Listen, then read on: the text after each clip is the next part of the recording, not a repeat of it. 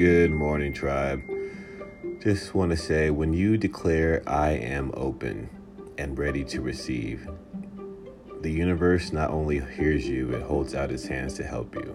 And honestly, this is why I believe in affirmations so much and speaking what you want into the universe, and how our words are so powerful.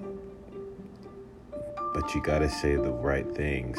And it's not even about right or wrong things. It's about what you want to happen in your life. You're always saying negative stuff, you're going to get negative stuff. If you declare positive things, and you're going to get positive things. And I truly also think it's because of our mindset. When you say these things out loud, you're telling yourself that it's like you're setting yourself up for what you want to happen.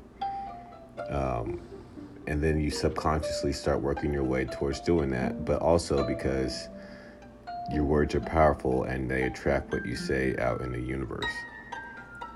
I could go on to this whole thing for a very long time, but today just know that whatever you put out there and believe, you're going to get. So put out there into the universe what you truly are working towards.